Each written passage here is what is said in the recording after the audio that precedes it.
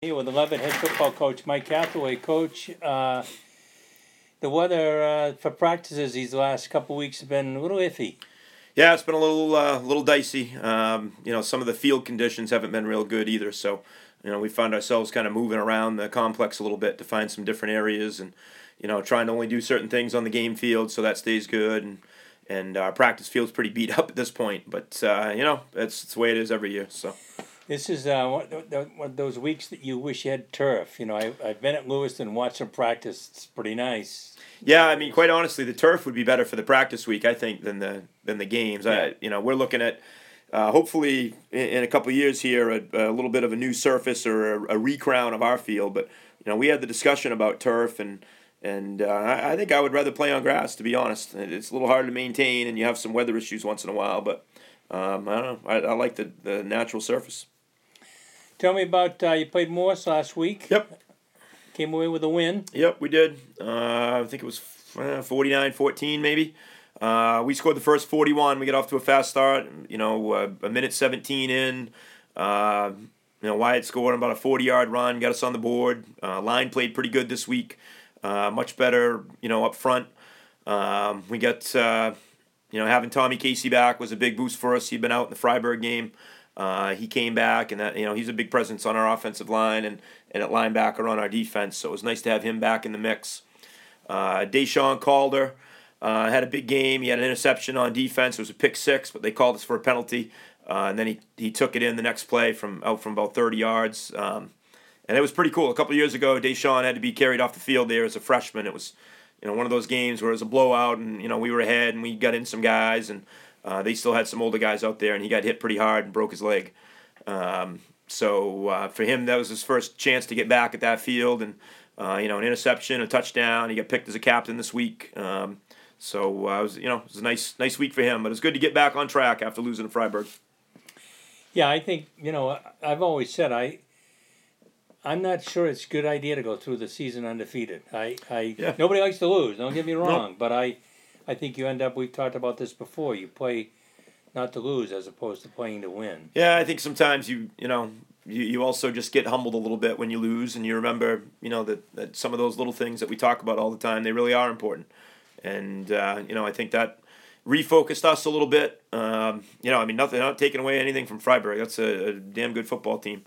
And we're just hoping that we get a chance to play them again. So you talked about intensity in the drills this week because you had some turnovers and dropped passes and whatever. So how did you feel that went? I mean, we played clean in the game, so we didn't throw any interceptions. We didn't have any fumbles. We had a couple of interceptions and we forced the fumbles. So the turnover margin was our way, and that's usually a good recipe for winning games. So Sure. We were happy there.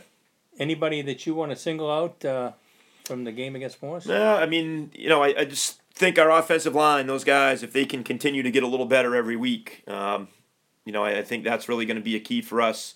And I just think some of the leadership that you can see some of those seniors starting to play with a little bit more urgency now that it's late in the year. The leadership we're getting out of Cole Melanson, Stephen Gray, Oren Shaw, those guys have been tremendous for us in the locker room, on the field. Offense, defense, special teams, whatever. Those guys are big parts of all of those, and they're just really quality leaders for us right now. And then there's some other guys like, Max Pelkey, Trevor LaFrance. Those guys are just one-way guys, and they're guys that haven't played a lot of varsity football before now, but they're guys that are contributing, quite a bit. So we're happy with the play that we're getting out of that group, and Bradley Moreau at tailback for us has been pretty good all year too, and we like where he is. So we're just happy with our senior group at this point in the year. They're playing well. I've always said with seniors, it was always hard for me to decide how am I going to play the end of the season. In other words, you don't want to give them a farewell or some big speech, and then you go on 3 more weeks. Right. But yeah, by the same token, you don't want to have this, you go into the playoffs and suddenly something happens and you lose. I'm not saying that about you guys, right. But and all of a sudden you didn't have a chance to do that with the whole team there. That's a tricky. Yeah, it is. Last year that was a tough loss for us at the end in the playoffs to Gardner. That was, obviously our seniors didn't expect to be losing that weekend either. So it was kind of an abrupt end, and but when we have a nice little banquet that we do here at the end of the year, the players and coaches kind of have their own time to to talk, and it's a good chance for us to take care of some of that stuff that we didn't get to before. But we just tell those guys that, once at the end of this week, people are going to start packing up stuff and being done. Football's over for some teams once this week's over. And we only have one more week beyond this. So we better be making the most out of every practice and every meeting and every film session and every weight room session, whatever we're doing. There ought to be some urgency there, because there's some guys that once we pack it up, they're packing it up forever. So usually that gives those guys a lot of motivation. So I would say most of them are packing it up. The stats on who's playing beyond high school. Right. Pretty small list. Not many guys from Maine going on to play. Some, but if you look at our team, there's probably not more than 2 or 3 a year, and I would say we're probably on the high end for a B, C, D type school. Sure. So those guys are they're practicing and playing and leading like it's going to be the end. So that's what you like to see at the end of the year for sure. So tell me about Gardner. That's this week's opponent. Yeah. Yep. At Gardner, they've early in the year were picked to be one of the best teams in the league, and I think rightfully so. A lot coming back on paper for them. They had lost their quarterback early on. It was a pretty good playmaker for them back there. So he's been out. They've had a lot of injuries that they've battled over the year. Their best wideout had suffered an injury a couple weeks ago. Looks like he's going to be out. They've kind of run into some tough luck along the way. But they're tough kids. It's Gardner. They're going to play hard. They're going to coach hard. They're going to come up with a good game plan. And they're still pretty good on the defensive side of the ball. There's still some guys over there. To me, Garrett Mayhew, he's very similar to Buzzle from Freiburg. Those guys are linebackers that can run all around, make a bunch of plays.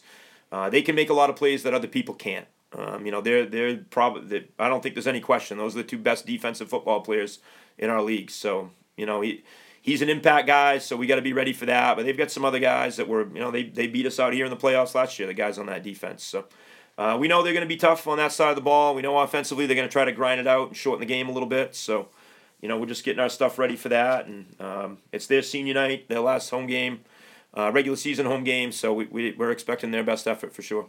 So it's at Gardner. At Gardner, yep. That's I've always felt that's a fairly tough place to play. They got a lot of tradition on that field, and they've won a lot of games there. Yeah, it is. And, there's going to be a lot of guys who played at Gardner standing around those fences. And typically in places like that, the kids on the field play pretty hard. So, I would think in a Leavitt Gardner game, it doesn't much matter what records are.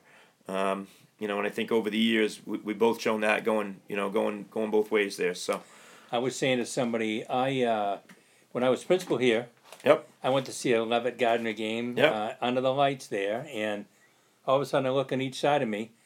My uncle, who went to Gardner, who's now 90, and 2 of my cousins who played there. And you're exactly right. They were right there, and they're still going to those games. Yep. No, you got a couple of towns that love football. Gardner and Leavitt, those have been, I think most people would say they're football schools. Yeah, no so, question about that. There's a lot of pride on both sides, and, this will be, I think, another good battle in the history of our teams. Great. Well, Coach, good luck, and Thank I you. will see you next week. Sounds good.